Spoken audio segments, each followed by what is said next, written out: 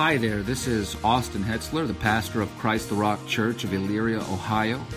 We at Christ the Rock are humbled and grateful to be a part of your sanctification today as you listen to this sermon. But at the same time, we want to encourage you to be a member of a good local church and not to allow online sermons to replace the local church, and to benefit from the life of that church and to give your spiritual gifts back to that church. Having said that, our website is www.christrockchurch.com. If you go there, you can find sermons, blogs, and other resources, as well as our location and service times. You can also listen to the sermons on Bible Thumping Wingnut, Podbean, iTunes, Google Play Music, iHeartRadio, Spotify, and Stitcher. I, along with the membership of Christ the Rock Church, pray that this sermon will be a blessing to you.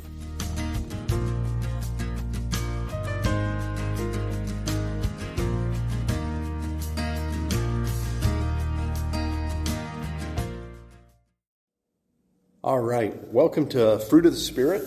We're going to be talking about patience and kindness today, and some verses around that. But before we do that, let's go to the Lord in prayer. Lord, we come before you, and we thank you, Lord God, for your word. Lord, we thank you for the fruit of the Spirit, Lord God, that you've given your people, those that believe. And that, Lord, it's nothing that we can claim for that we did. But, Lord, it's given by you freely, by the Spirit. And that, Lord, as we go through this, that this will help us during our sanctification period on this earth. And that, Lord, that we could truly understand and show these fruit in our lives. Lord, we thank you for this time, and we thank you for this lesson, Lord God, on patience and kindness. We praise you and thank you in Jesus' name. Amen. So, just to recap real quick, first week we did the intro, and then the second week we did love. And as we talked about love, that is the most key part of the fruit of the Spirit. It's no mistake that love was mentioned first, right? That was not the first attribute. Because without love, all this kind of falls to the side. I can just point you to 1 Corinthians chapter 13 for that. And again, we have the corner market on these fruit of the Spirit. Because it's only the Christian that can experience this. The unregenerated person cannot. Last week we learned about joy and peace. And that only Christians can truly understand what true joy is, right? And that we can only understand that peace that passes understanding. And I mentioned that peace is not just peace when things are good, right? World peace, we hear about that all the time. That's when everything's hunky-dory and there's no wars and everything's good and such like that. No, the peace, the biblical peace, yes, we can have peace during peaceful times, but we can also claim peace during tribulation, right? That we have that peace that passes understanding, because why? We are sojourners here on this earth. We're walking this earth right now. We're in our sanctification period. Come glorification, we have an eternity with our Lord. So that's why we can have that peace. So this week we're going to talk about patience and kindness. Before I get into that, I'm going to read our text where we're getting this from. If you want to follow me, it's Galatians 5:16 through 25. It says, "But I say, walk in the Spirit, and you will not gratify the desires of the flesh. For the desires of the flesh are against the Spirit, and the desires of the Spirit are against the flesh. For these are opposed to each other, to keep you from doing the things you want to do." And when I read that part, it's just like, there's always that battle, right, between the natural man and the spirit-filled man, and this is something that we're walking through during this time of sanctification. It's a daily, it's a minute by minute battle. But if you are led by the Spirit, you are not under the law. Now the works of the flesh are evident: sexual immorality, impurity, sensuality, idolatry, sorcery, enmity, strife, jealousy, fits of anger, rivalries, dissensions, divisions, envy, drunkenness, orgies, and things like these. I warn you, as I warned you before, that those who do such things will not inherit the kingdom of God. But the fruit of the Spirit is love, joy, peace, patience, kindness, goodness, faithfulness, gentleness, and self-control. Against such things there is no law. And those who belong to Christ Jesus have crucified the flesh with its passions and desires. If we live by the Spirit, let us also keep in step with the Spirit. Let us not become conceited, provoking one another, envying one another. And I like that when it says that against these things there is no law. This is something that is given to us at regeneration, this fruit of the Spirit. There is no law. You can have this fruit if you do this, if you follow this. No, this is manifested in each and every believer as soon as they're saved. As soon as they're regenerated, you have these. Now, do we manifest these all the time in our lives? No. It's just like anything else. What's it say? To work out your salvation. That's part of it right there, right? Is understanding the fruit and asking yourselves, am I exemplifying or acting out in these fruits, right? In the different fruit of the Spirit. So, first we're going to look at patience. Now, you can ask anybody in my family, that is like one of my worst attributes. I am not a patient person. In fact, I can't be patient fast enough. It's just, do you remember the series that we had, The Fear of Man? Patience, this lesson on patience is the fear of waiting, right? I want everything to happen now. I am like one of those people in my emails that I have subfolders for everything. I don't keep anything in the inbox hardly. I have to read it, go through it, put it in something, right? And if there's something that I need to act on, I want to act on it immediately.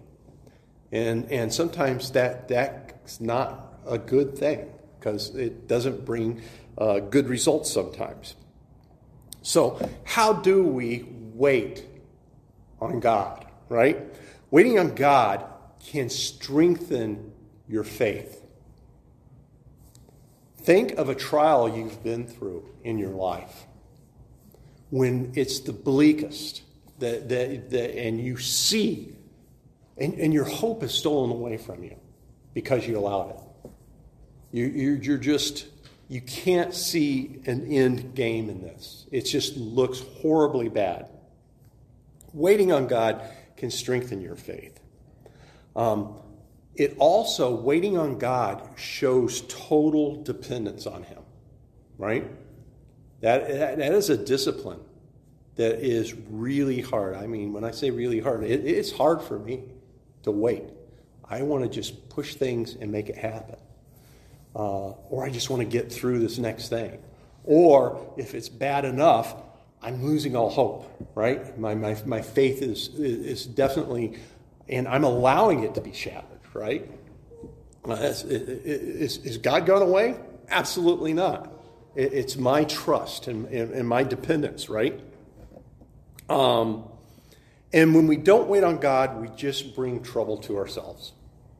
You see that over and over. And there's good examples in the Bible. I was thinking about this. What are different examples of not waiting? And there's a lot of them. But really quick, Abraham took Hagar. He didn't wait on the promise of God, right? So, you could say, well, it was suggested to him from his wife, but he still is the man of the household and said, okay, we're going to do this thing. Didn't work out too well, right? Another one that came to mind was Saul lost his kingdom because he didn't wait for Samuel at Gilgal. He just acted. He did not wait, even though he knew he was supposed to wait. And didn't really turn out well for Saul, did it? These examples, and like I said, there's a lot more thinking, brings doubt, fear, which all what? When we have doubt and fear, it leads to sin. We allow sin to creep in because what we do is we don't start acting out of the Spirit. We start acting out of the flesh. So what benefits are there for waiting on God? When God's people wait on Him, He always brings great blessings. It's not happening in our time. We want everything to happen in our time. We really, really do. It's just human characteristic that is not. And patience, be careful. What's the old joke? Don't pray for patience, because why? You got to have trials to endure patience, right? And think about the Israelites. This is one of the things of patience I thought of. The Israelites waited 400 years after Malachi to hear from God again. Or as a pastor I knew, that Italian prophet Malachi. But yeah, they waited 400 years to hear from God. Can you imagine? I can't even think about that. Obviously that eclipsed how many lifetimes of people that they did not hear anything from God. They had all the history, right, leading up to that, understanding of that, but not hearing from God. Let's quickly look at Luke 2:25. It says, "Now there was a man in Jerusalem whose name was Simeon, and this man was righteous and devout, waiting for the consolation of Israel, and the Holy Spirit was upon him." Simeon was showing patience by waiting for the consolation of Israel. We wait and hope for time beyond this life when we'll have the greatest blessing of all. That is ultimate, right? That's the ultimate goal is we live for eternity, right? It's coming. And then we'll be in the presence of our Almighty God. Then there will be no more waiting, and faith. Think about it. Our faith will be sight then, right? For what we believe and hope for right now during our sanctification is going to be a reality. It's going to be sight. We're actually going to get to see what's going on.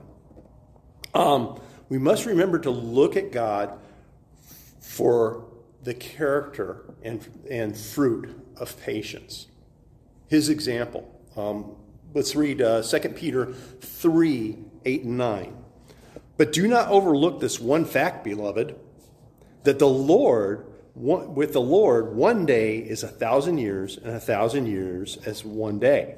The Lord is not slow to fulfill his promise, as some count slowness, but is what? But is patient towards you, not wishing that any should perish, but all should come to repentance." So we must also remember our finite state, and that we must trust and wait on God. And God isn't waiting at all, is he? There is no waiting with God. God moves according to his perfect plan and purpose. Sometimes it's not fast enough for us, and that's where we lose our patience. Sometimes it's just, we get very aggravated, frustrated, and we try to cause things to happen, right? Because of our lack of patience. But we must wait on God. The Bible shows that God is not slow to keep his promises, but is faithful always to deliver his people. He's always faithful to deliver his people. Even in the bleakest times that you can read, there's always that remnant, right, that rises up. We must not fear the future, but only fear or reverence God who holds the future in his hands. Again, we cannot fear the future. Now, does that mean that we don't prepare if things look bleak coming up or things look bad and such? No, but we're not supposed to fear it, because why? God has it in his hands, even if it's bad, even if it's horrible, right? I hope we can all develop the hope and patience and wait on the Lord. That is a muscle we need to work every single day, because it is very, very difficult, I think, in our finite state here on earth. So patience is one of those things that it's easy to talk about, but I think it's one of the most hardest fruit to enact in your life. I know it is for me personally, just because I'm sometimes not a patient person. I just want things to happen now, and let's move on to the next thing, right? But with trusting in the Lord, we can wait. Wait on him. So now we're going to look at the fruit of kindness. And, as we look at the fruit, we must remember Jesus alone perfectly displayed this fruit in his life, right? And we must strive to do the thing as we do the same thing as we've trusted in him. If you compare the fruit of kindness with what the world has, right? This is different. This is something that I can say does not come natural in people. I remember years and years and years ago listening to James Dobson. He was talking about original sin and such like that. He says, hey, just put a bunch of 2-year-olds in a room with some food and some toys and see what ensues after about 10 minutes. They're about ready to clobber each other, right? Or they are. It's kindness is not a natural thing. Kindness is not at all natural. But we need to strive to, because we need to look upon Jesus as an example, right? Kindness is something lacking in today's world.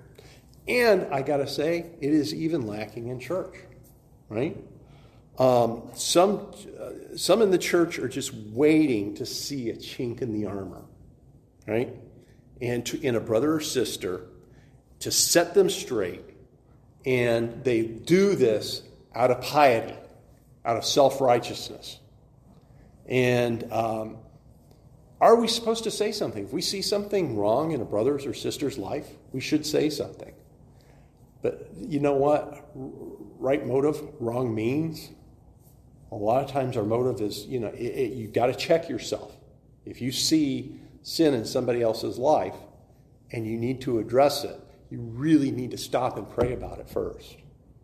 Because you just don't want to stick the accusatory finger in the face or become Mr. Theological and just talk them down with great words from the Bible. We want to be able to do this in kindness. And again, I go all the way back to the first fruit. Everything has to be done in love. If it's done in love, you cannot have kindness and love are almost inseparable. As we've learned, the Lord has not only been patient with us, but he's been kind. And that's what each believer should strive for. He has been kind to us. I mean, he saved us. Did we deserve that? Absolutely not. Does he need us? Absolutely not. Does he love us? Yes. Is he kind to us? Is he patient with us? Definitely. So we must look over minor faults in love. And we will only be able to do this when we are patient and kind. Recognizing that not every situation is equally deserving of correction. Did you hear that? That recognizing not every situation is equally deserving of our correction. Sometimes people aren't making the right choices. I akin this to helicopter parents, right? That want to fix everything in their kid right now. You got to do it this way. And you know what? Sometimes you just got to let people, if it's not sin, you got to let them go down that path. Do you give them words of wisdom? Definitely. Do you talk to them in kindness and love and patience? Definitely. But you got to know what situation is dire and what's not. Otherwise, they're going to just put up a wall next time they see you because all you're doing is correcting. Let's look at Ephesians 2:5-7. It says, even when we were dead in our trespasses, he made us alive together in Christ. By grace have you been saved, and raised us up with him and seated us with him in the heavenly places in Jesus Christ. And so the coming ages we might show that immeasurable riches of his grace in kindness toward us in Christ Jesus. The Lord has always been our example when it comes to these fruit. And if you really want to know, well, how do I practice these fruit? How do I understand these fruit? Look at the Lord. These are all his characteristics that he's given us through his Spirit. Right? The Lord is always our example. And God's kindness, think about this. It's God's kindness that led us to repentance. Right? It's God's kindness that led us to repentance. Let's read Romans 2:4 and 11:2. Verse 4 says, or do you presume on the riches of his kindness and forbearance and patience, not knowing that God's kindness is meant to lead you to repentance? That just supports what I just said, right? We are saved through his kindness. Kindness and forbearance and patience. I notice kindness and patience is used a lot together. That's why I kind of group these two together in Scripture, because there are a lot of Scripture that had both of these in it. And then in verse 22, it says, note, when the kindness and the severity of God, severity towards those who have fallen, but God's kindness to you, provided you continue in his kindness. Otherwise, you too would be cut off. It's God's kindness that we are even sitting here alive right now. It's his forbearance and kindness. And it's that type of kindness that we need to emulate in our lives. So when we want to get picky and snarky and not want to be kind, we need to think, what has the Lord done for us? Right? How has he been kind to us, even to repentance?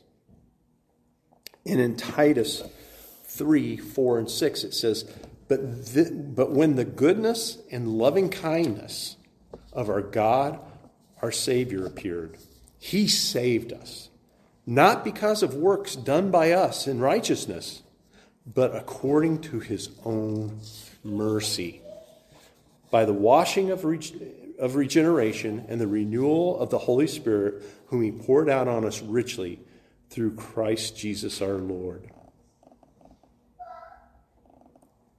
I love the beginning of that. But when the goodness and loving kindness of God our Savior appeared.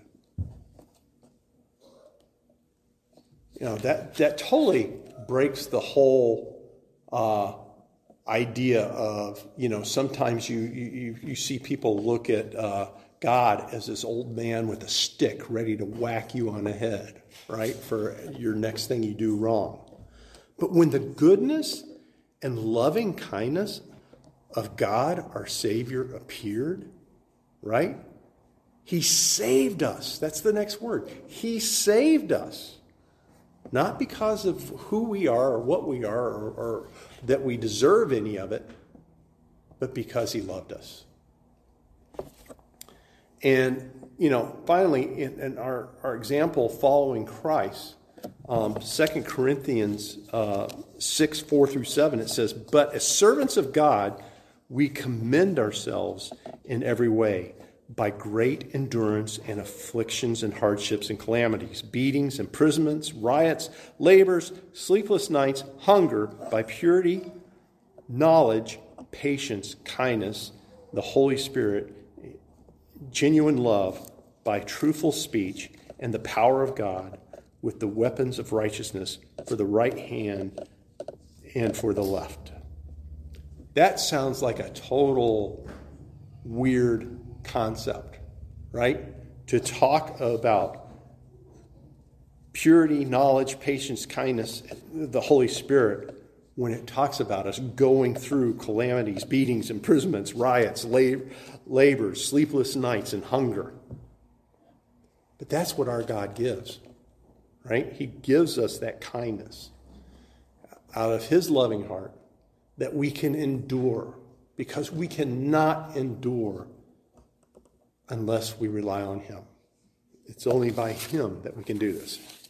So, in conclusion of today's teaching, we must strive as believers not only to bear patience and kindness, but let it be part of our daily walk in our lives. It's got to be part of our, and has to be something that you work at, right? It's got to be intentional. That's the word I'm looking for. It's got to be intentional in your life, right? Because why? Otherwise, we just think of our selfish selves, right? To exude kindness and patience, it's a lot to do with others around us too, right? We believers have these fruits, and it would be sin to suppress these Spirit-given attributes. For a Christian, these should not be nouns. These should be verbs showing God's transformation in our lives. This should be actions, these fruit that we're looking at. So next time you're becoming impatient or about to pounce and be unkind, draw on the Spirit's power to do the right thing and relying on Him to give you patience and kindness to deal with the matter at hand.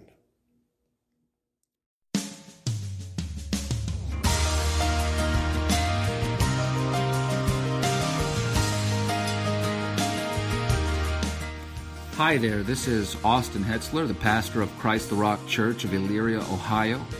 We at Christ the Rock are humbled and grateful to be a part of your sanctification today as you listen to this sermon. But at the same time, we want to encourage you to be a member of a good local church and not to allow online sermons to replace the local church, and to benefit from the life of that church and to give your spiritual gifts back to that church. Having said that, our website is www.christrockchurch.com. If you go there, you can find sermons, blogs, and other resources, as well as our location and service times. You can also listen to the sermons on Bible Thumping Wingnut, Podbean, iTunes, Google Play Music, iHeartRadio, Spotify, and Stitcher. I, along with the membership of Christ the Rock Church, pray that this sermon will be a blessing to you.